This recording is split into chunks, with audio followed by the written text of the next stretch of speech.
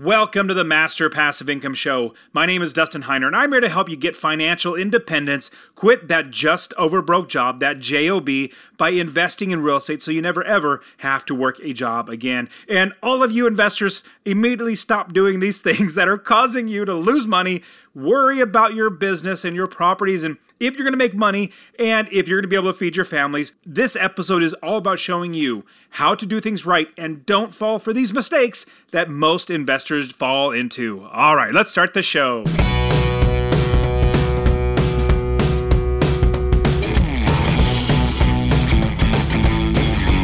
Welcome to the Master Passive Income Podcast, where we talk about investing in real estate with a special focus on making enough money so you can quit your job and live the dream life. And now, here is your host, Dustin Heiner. Hey, what's going on? Super blessed as always to have you here. I honestly, week after week, coming to listen to the show, and I want to see you succeed in real estate. And it's honestly why I have this podcast, is so that you can actually invest in real estate. I love hearing people reach out to me and tell me that they started investing because of the podcast. And you can do the same thing. So I'm on Instagram. If you go and look up, the Dustin Heiner is my handle, THE Dustin Heiner. You could reach out to me on there, but I don't really do much short form stuff, like posting a bunch of stuff on real estate. This is how I shared real estate. Everything on Instagram is more for just connecting with people. So definitely, if you are investing in real estate, this episode is all about you so that you don't fall for these mistakes. And I'll be completely honest with you that these are mistakes that I fell into and I had to learn the hard way.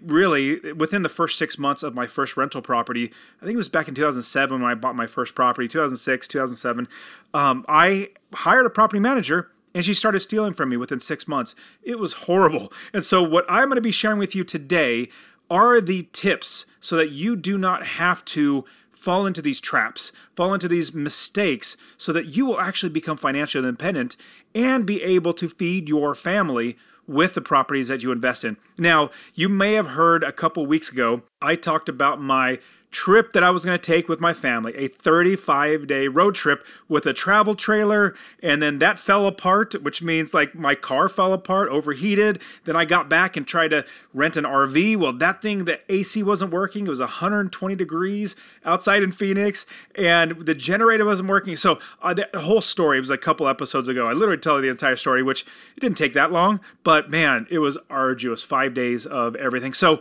in the end, what I came away with was praying. I was like, God, it seems like we're not meant to go on this trip. It sounds fun. 35 days going up to Glacier National Park, over to Mount Rushmore, down to Louisiana, and come back to Phoenix. It seemed like it was going to be fantastic, but with so many troubles, 5 days of troubles, and just countless miles driven, try to figure this out, we realized that it probably wasn't the right time, anything for us to actually go and do this trip.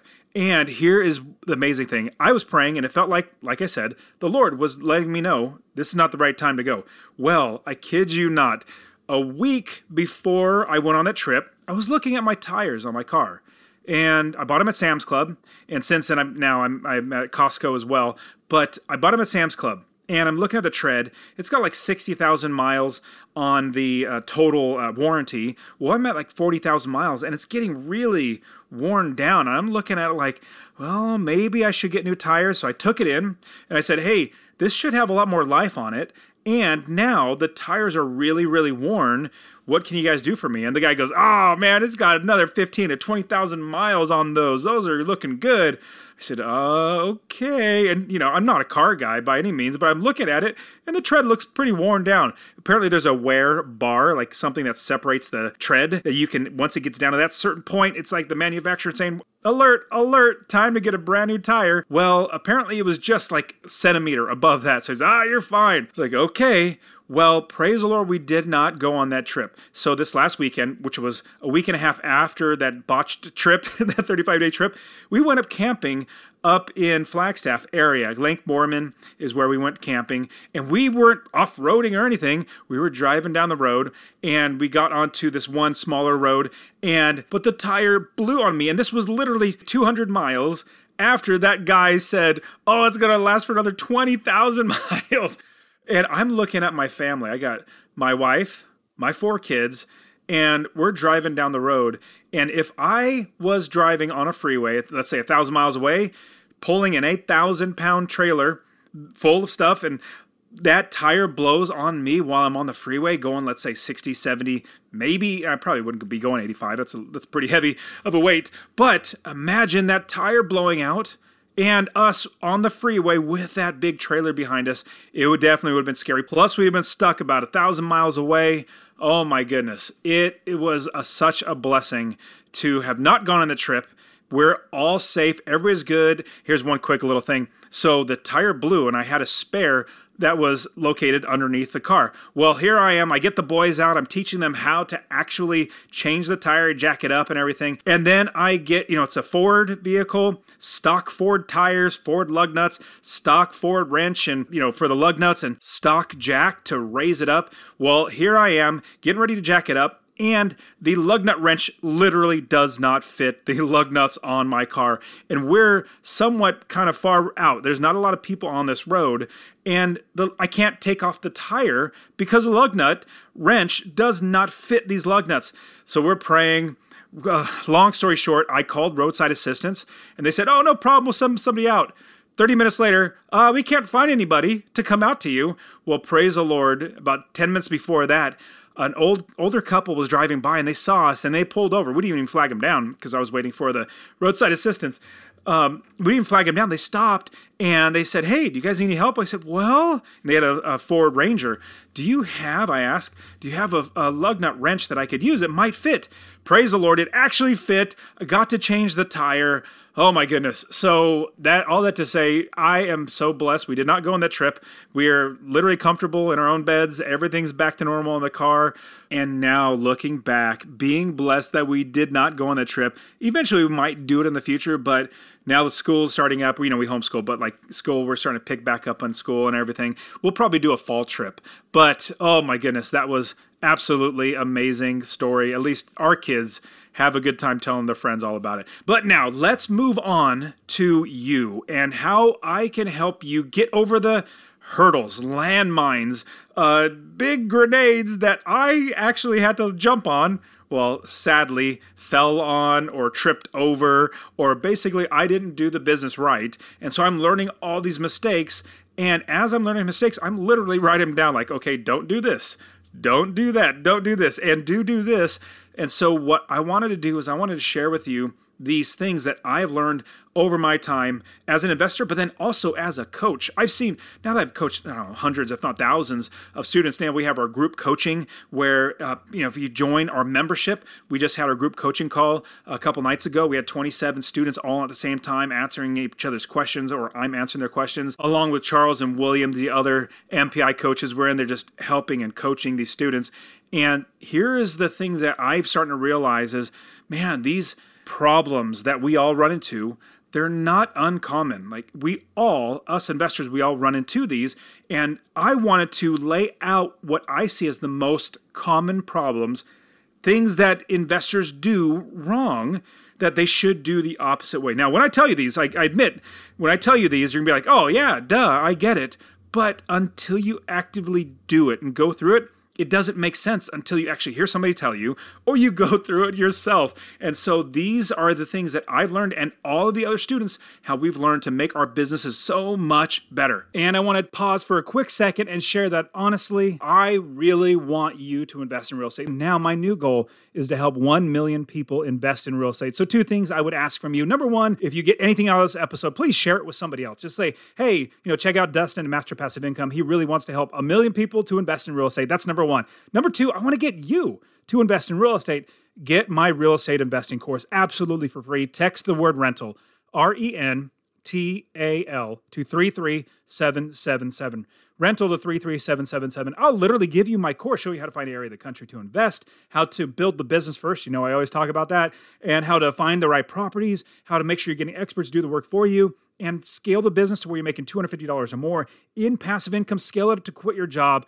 I'll literally get it to you, or go to masterpassiveincome.com/free course. Obviously, it'll be in the description, but I really, really want you to invest in real estate, because the more that actual, normal, everyday people own real estate that are good landlords, the better everybody's life gets.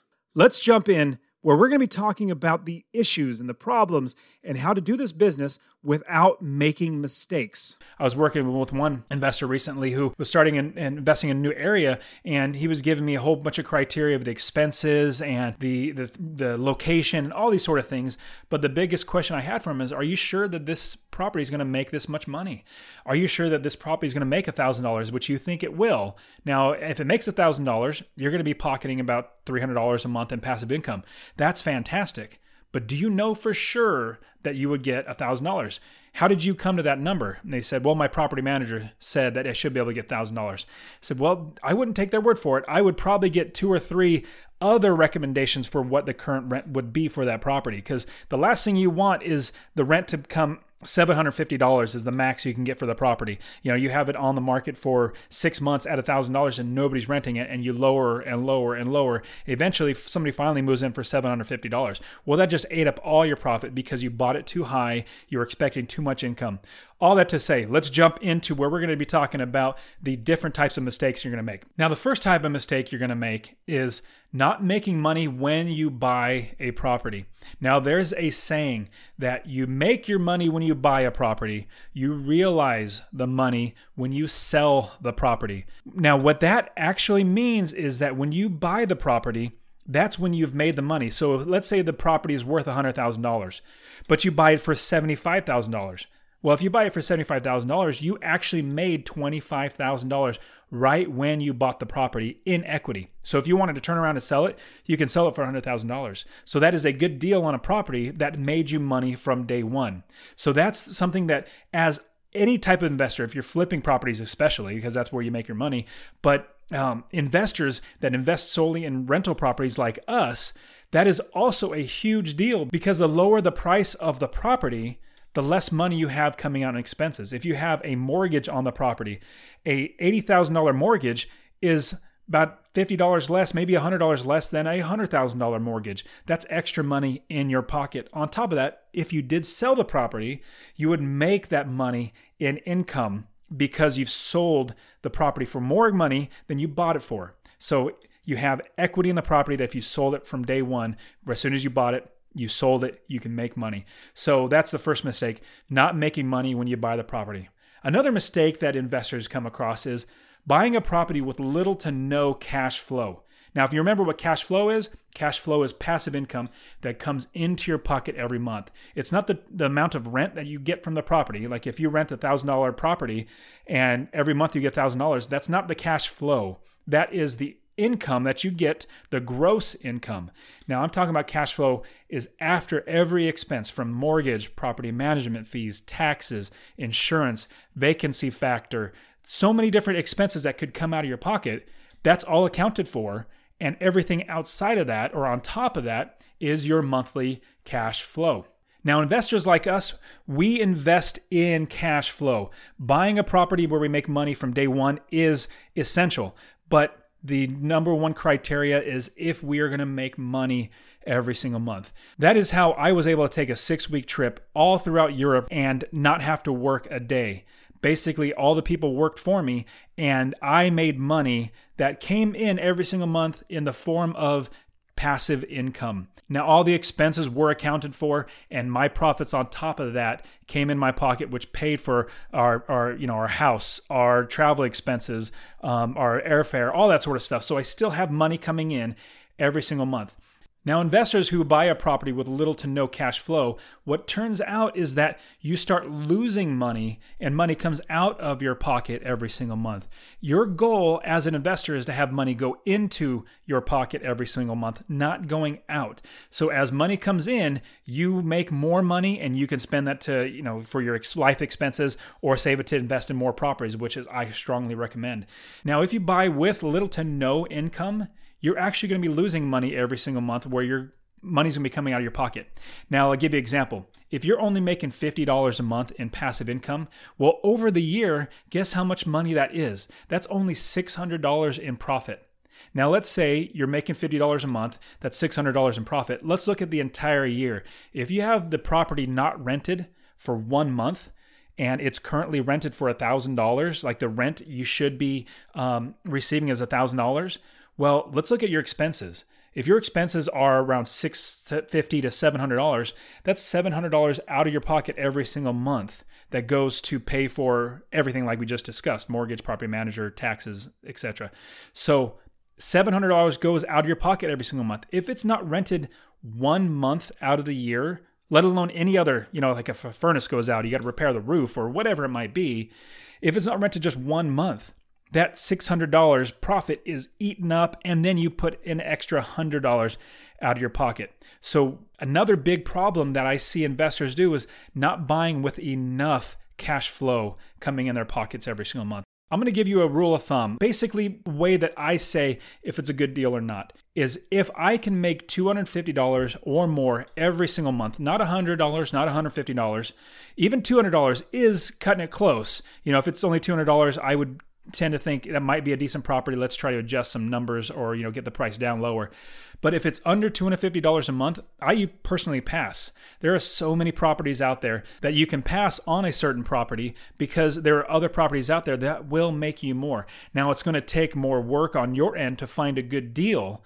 The good deals are properties that actually can make you $250 a month. But I have 30 plus properties that make me at least $250 to $300 every single month or more. I have some properties that make me $500 or $600 a month because of how I bought it, because of making money when I first buy the property and keeping my expenses low. I have that much money coming in every single month.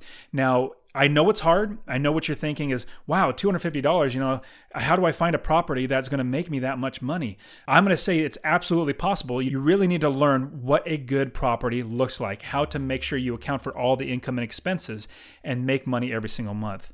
All right, so the next one is overestimating the income from the property. The next problem would be overestimating. Just like I was telling you, this other investor that I've been working with, where he thought it was supposed to make $1,000. Well, I literally invest in that same exact area. So the areas that he was looking at, I know what these properties rent for. And that's why when he said $1,000, I said, wow, that's a lot of money. I personally don't even see $1,000. I have decent properties. So I gave him an example. This one property you're thinking might make $1,000. I'm going to say you'll be lucky if you get $850 for it. So that's $150 taken out of your profit. If you thought you're going to be making $300, that's $150 taken out. You're only pocketing $150 a month, which is below the cap that we just talked about. So overstating your income. Now, how to get out of that is to get multiple people, multiple property managers, multiple realtors, multiple websites. Go to Zillow.com, Trulia.com. Go to these other websites that actually give you an estimate of what the rent would be. Now, I'm going to give you a tip too. If you go to Craigslist.com and look up properties that are for rent in that area that you're investing, if you say in this one zip code, in a 5-mile radius, let's look at all the properties. Well, if there are properties that are making $850 and there are none that are making $1,000, imagine you might not get $1,000 for that property. So overstating your income will be very detrimental to your investing business, because if you overestimate it, and then the next thing is underestimating your expenses. If you do that, you're going to squeeze down your potential cash flow every single month. So, like I said, what you need to do is get multiple sources giving you what is a good income. Now, here's another quick tip I'm going to give you. Underestimate your income from the property. So if the property manager is telling you $1,000, you're thinking realistically you'll be able to get $850. I would even say shoot for $800, because if you can't get rented for $850, you're going to have to lower it to $800 or $825. But if you run your numbers as And before you buy the property, you say, well, I'm going to put the numbers at $800. If my numbers work at $800, then great, I have a great property. If I can rent it for $1,000, that's $200 extra in my pocket every single month. But I've padded my expenses, I've padded my income so that I have the ability to fluctuate from up and down, where I'm not going to be caught where I'm expecting too much coming in the property, but I don't get enough and I start losing money every single month. The next one is underestimating your expenses. Now, let's say you have a mortgage. Now, you get your mortgage, more than likely that's going to be pretty set because you have your set interest rate, you have your set dollar amount, all that sort of stuff. It may fluctuate $25, $30 here and there. That's not bad. But if you're underestimating your things like your taxes, let's ballpark the taxes at $1,000 a year. Let's just do that. I would say don't. Get your specific taxes, because you can go to the county recorder. The city even might have its own taxes. Even if you don't find all the taxes that you owe. I'll give you an example. In Houston, where I invest, the first property I bought there, I made a mistake of not knowing that there was a city tax on top of a county tax, and the city tax was double the county tax. So I literally thought I was going to be making $600 a month. That was cut in half to $300 a month because of the city tax that I didn't know before I bought the property. All that to say, you don't want to underestimate your expenses. So remember, the last one was you don't want to overestimate your income. This one's you don't want to underestimate your expenses. Now, what I do is on the conservative side for my income, I bring it down. So if they're saying I'm going to get $1,000 and everybody's telling me I get $1,000, I'm going to lower it to $900. I'm going to just drop it by 10%. If that works, if my numbers work well still, then it'll be a great property. Hopefully I'll be able to get $1,000, which would be great. But if I get it for $900, I'm still making money. Now, same thing. You conservatively want to overestimate your expenses. If you believe your expenses are going to be $650 a month, put 10% on top of that. Add another $65. So make it around, $715 a month in expenses. So you're overestimating your expenses, because if your expenses come lower, then great. You have that much money, more money come in your pocket. But if they're over, you have that padding to where you're not going to be concerned about extra money coming out of your pocket. Remember, overestimating your income, underestimating your expenses are bad. You want to do the opposite of that. Hopefully I got that cleared up.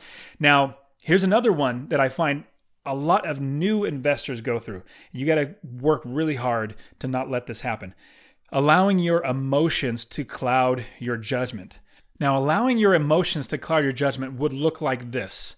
Hey, I'm buying this property. It's nice. I would even live there. It's a great property. And yes, I've spent so much time looking at the property. I'm going to buy it because I like the property. It looks nice. It's the type of place I would want to live in.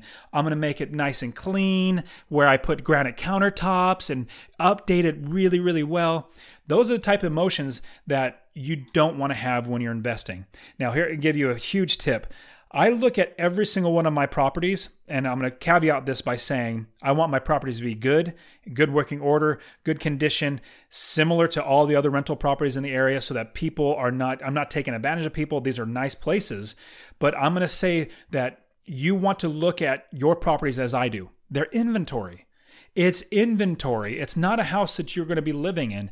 You don't want your emotions clouded to say, wow, this is such a great property. I can't lose it. They want more money, so I'm going to give them more money. No, this is a business. So remember not to let your emotions cloud your judgment to where you think that, hey, I have to buy this property for whatever reason. If you need to walk away from a property before you buy it, then please do it. Now, a lot of people fall into this trap. Now, the next trap is even worse, because once you have the property, having as little money coming out of your pocket and as much money coming in your pocket is the right way to go. And doing this next mistake is actually going to make it really, really hard on you to make money. So the next mistake a lot of new investors make is allowing tenants to stay in the property without paying. Now, at first glance, that might seem like, hey, that just doesn't make sense. Why would anybody do that? Well, what it comes down to is people start to be very lenient on letting tenants stay in longer than they should and not evicting them as quickly as they should. They start taking stories like, oh, my brother had a car accident, so I had to help him pay for his car, or my son's in jail. I've had that many times from some certain tenants. I was like, how many times can your son actually be in jail? I mean, can't you tell him to stop being stupid? I didn't say that actually, but it just seems like every month your kid's in jail, and so you can't pay your rent. Well, so I'm speaking out of experience. When I first started my investing business, I was so lenient on every single tenant.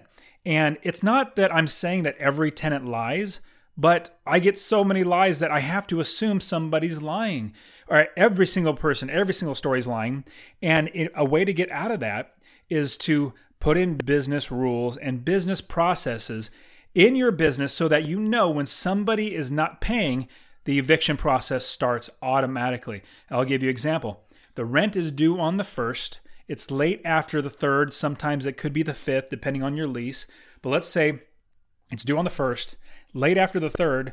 Then on the 4th, I give you a 3-day notice. And that 3-day notice is just a piece of paper taped to your door saying that eviction is going to start in 3 days.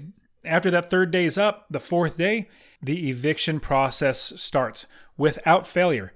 It's going to start because what that does is it gets your tenants understanding that you're not somebody that's going to be pushed around. It's basically a business and you have business rules.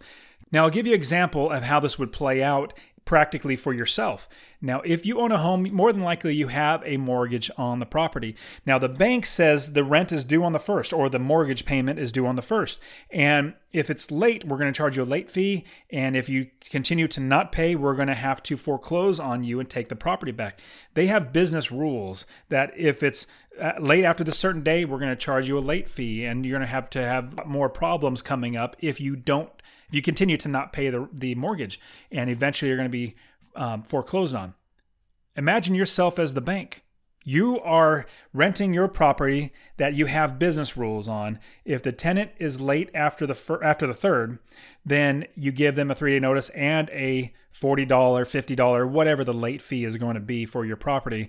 On top of that, as soon as that 3-day period is up, the next day that you're going to file the eviction. It gets that drilled inside your tenant's brain that you're not going to be pushed over. You know, if you went and told your bank and say, hey, my son was in jail, so I had to bail him out, they're going to say, oh, sorry to hear that. Your mortgage is still due. You still have to pay it, and we're still going to foreclose on you.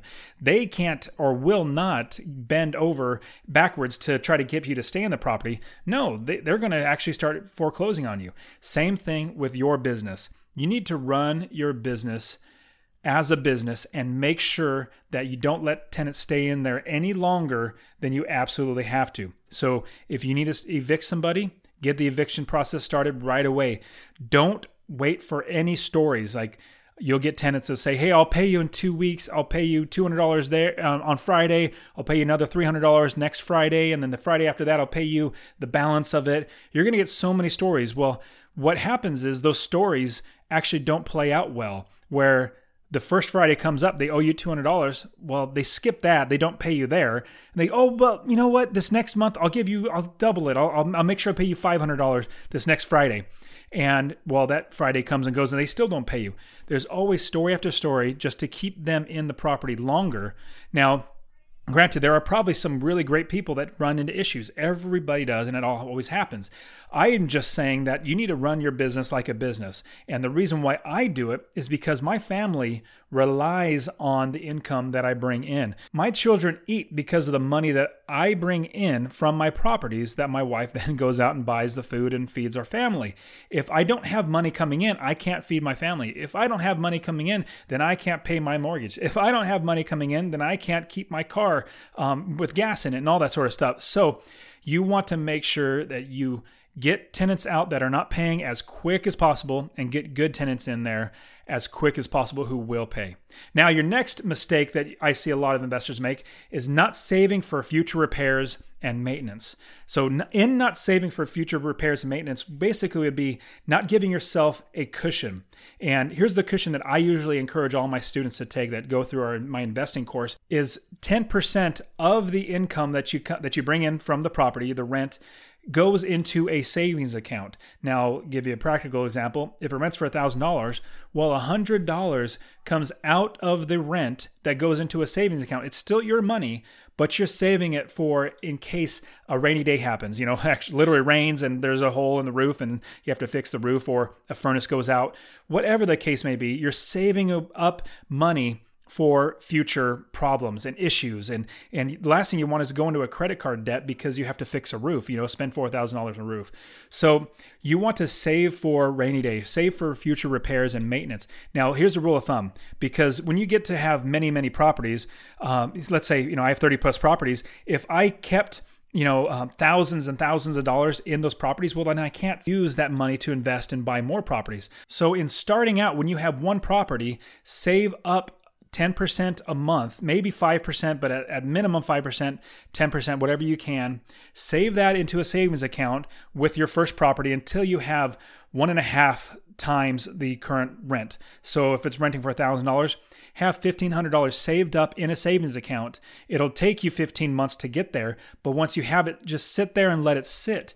Now, as you accumulate more properties, what's going to happen is, if you have 10 different properties, I personally don't believe you need $15,000 saved up, 10 times the $150 or $1,500. I personally don't think you need $15,000 saved up because there's only so many furnaces that are going to go out at one time, maybe one or two. So my suggestion is, and it also balances off of your risk tolerance, how much risk you can actually tolerate. So if you have 10 properties and you want to save a total of $5,000 for all 10 properties, that's your prerogative because you're thinking, it's still my money. I'm saving it. I'm getting interest on it. Hopefully you're getting good interest, but I'm holding on to it in case something did happen. It's liquid, which means I can pull it out and pay for something. So I'm going to encourage you to save for future repairs, but as your business grows, as your risk tolerance kind of fluctuates up and down, you can have more or less money in that maintenance fund so that you will be prepared when things happen. All right, another potential mistake that you could run into is not enough quotes for any work done on the property. Quotes meaning you have a plumbing issue. You get one plumber to give you a quote for fixing the property. Well, that's how much it's going to cost. If you don't get more than one, if you don't get 2, 3, or even 4, you can be losing money. I'll give you an example. Let's take that plumbing problem. Let's say you have a plumbing problem. The plumber goes out there and says, I believe it is this. You need to remove the entire main drain and replace the entire main drain because it's so torn up and it can't be salvaged. Well, he's going to charge you $1,500 to $2,000 for that job. Well, if you just say, okay, I'm going to take your word for it, and not get a second opinion, well, you're out $2,000. But what if you get another plumber out there who says, I know it's the main drain, that's the problem, but what I could do is I can patch this one section, or as I rooted it out better than the last guy could have or did, it actually cleaned it out much better, and you don't need to replace the entire thing. Here's a $400 bill for you cleaning it out. You should be good for a good while. You don't need to replace it. That is a way to save money. And I've had that many times where my property manager comes back to me and says, there was this issue. We got somebody to quote us. This is how much it's going to cost. And I tell them, go get me at least 1 to 2 other quotes for that job that you're telling me we have to do. If it's anything above $500, usually I'll get a second quote. If it's above $1,500, absolutely make sure you get 2 or 3 quotes. All right. And the next mistake I see a lot of new investors make is rehabbing a property for more than the area is worth.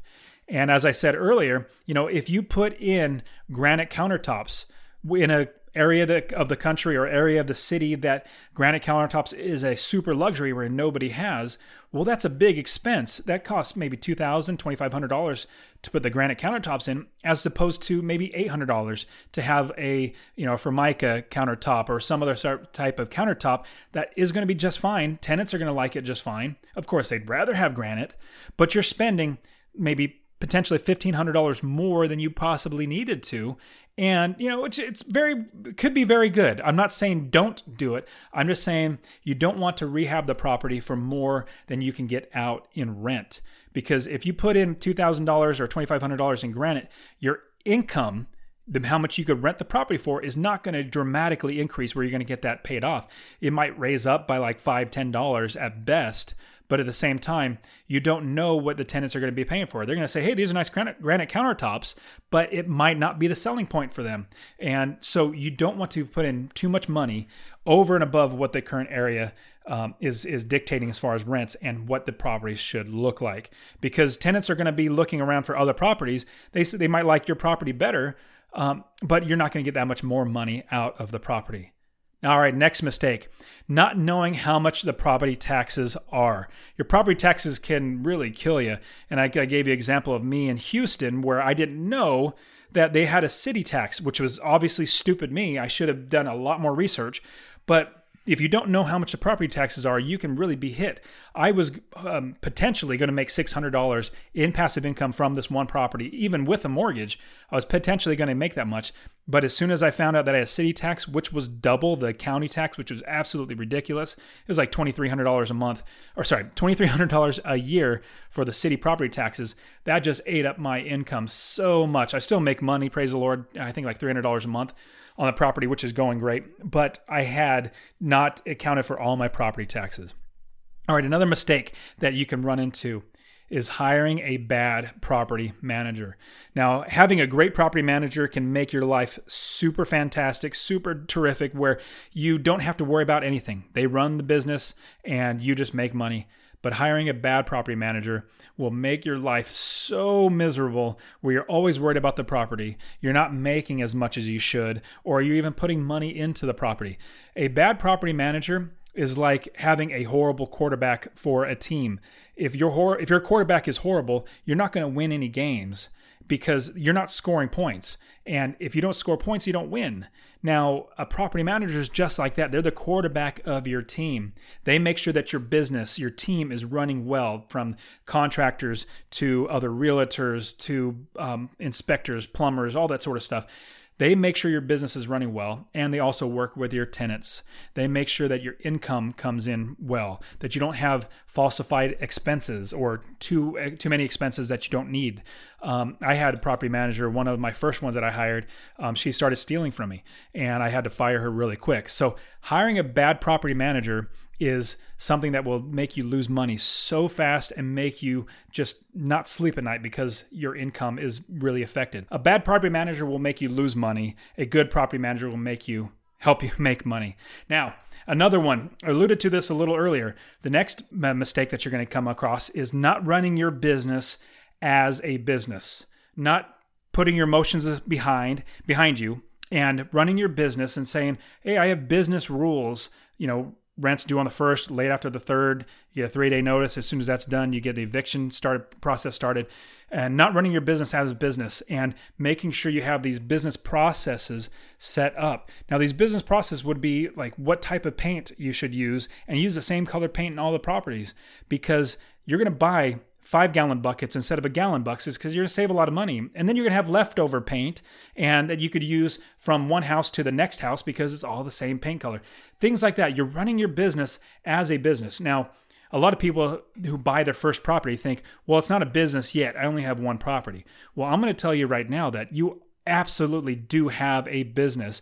If you have one property, the IRS sees you as a business. So you're making money as a business. You can deduct your expenses. You can make sure that your income's all accounted for and having depreciation for your IRS taxes, all that sort of stuff. So run your business as a business. That is going to help you save so much money, so much time, and so much of headaches that could potentially come because you're making sure that you're running it smoothly and you're running it well. And the sum up of everything is basically running your business as a business. Next thing is not running a background check on potential tenants.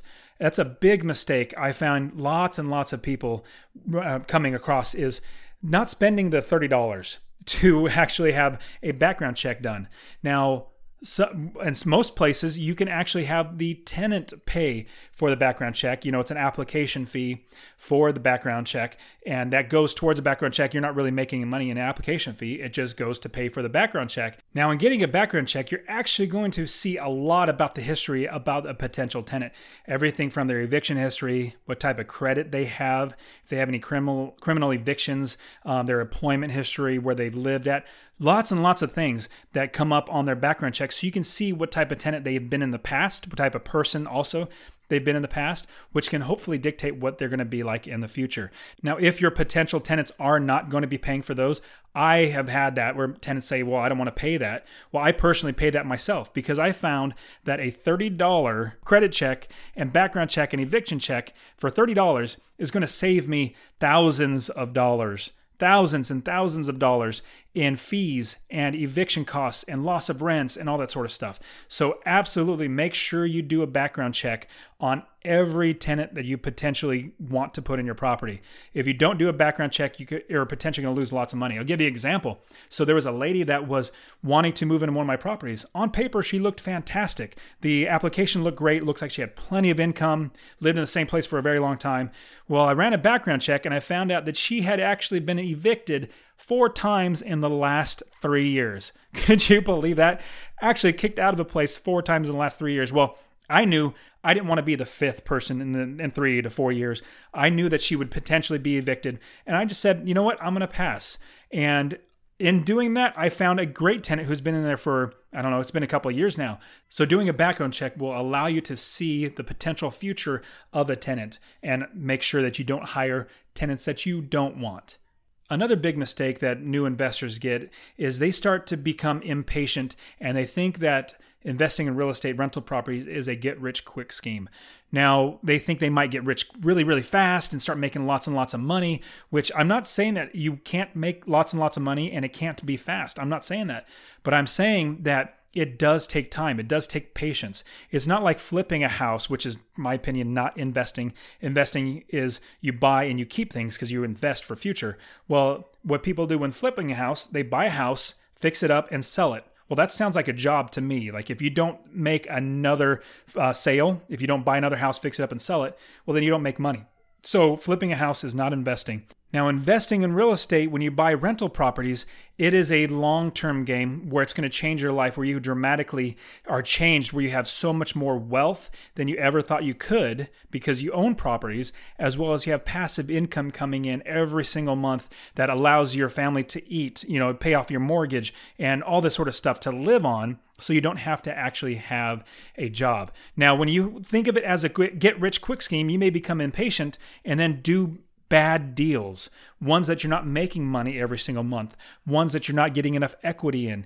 You're actually going to make bad deals because you want to move too fast. Well, I'm going to tell you, it's probably possible to move too fast in real estate, but it's definitely a problem when that moving too fast actually gets you into bad deals where you start losing money every single month. So real estate is a patience game where over time, you're going to make more and more money every single month. And then it becomes like a snowball where at first you're making $150 to $200 a month with one property. The next property, you're making another $200. So you're $400 a month. Next property, you're making another $200, which you're making $600 a month. So it just keeps snowballing and all that money keeps rolling back into your business. And that's another one thing I want to tell you is don't spend all your profits. Use that profits to put back into your business to buy more properties faster. That's how you can get wealthy fast and get rich very fast, is by putting that money back into the business. The last mistake is thinking that real estate investing is a sprint, like you just have to get there as fast as possible. Well, my opinion is that real estate investing is a marathon. It's a long-term game until the time that you can actually quit your job, like I did a number of years ago, where I literally never have to work another job again. So it took me 6.5 years to be able to replace my income. But at 9 years, I actually quit my job because I realized I had enough money coming in. I didn't have to work. I also didn't need to rely on my paycheck anymore. I had enough money coming in so I can continue to invest and buy more properties. I was sitting fine. I didn't have to worry about money anymore. So I thought of it as a long game. So it took me 9 years to finally quit my job. But once I did, oh my goodness, life is absolutely amazing. And that is it for today. Go ahead and get my free real estate investing course. Text the word rental to 33777, RENTAL to 33777. You can also join my Real Estate Wealth Builders group coaching. Get all my courses. All right, guys, we'll see you in the next show. See ya.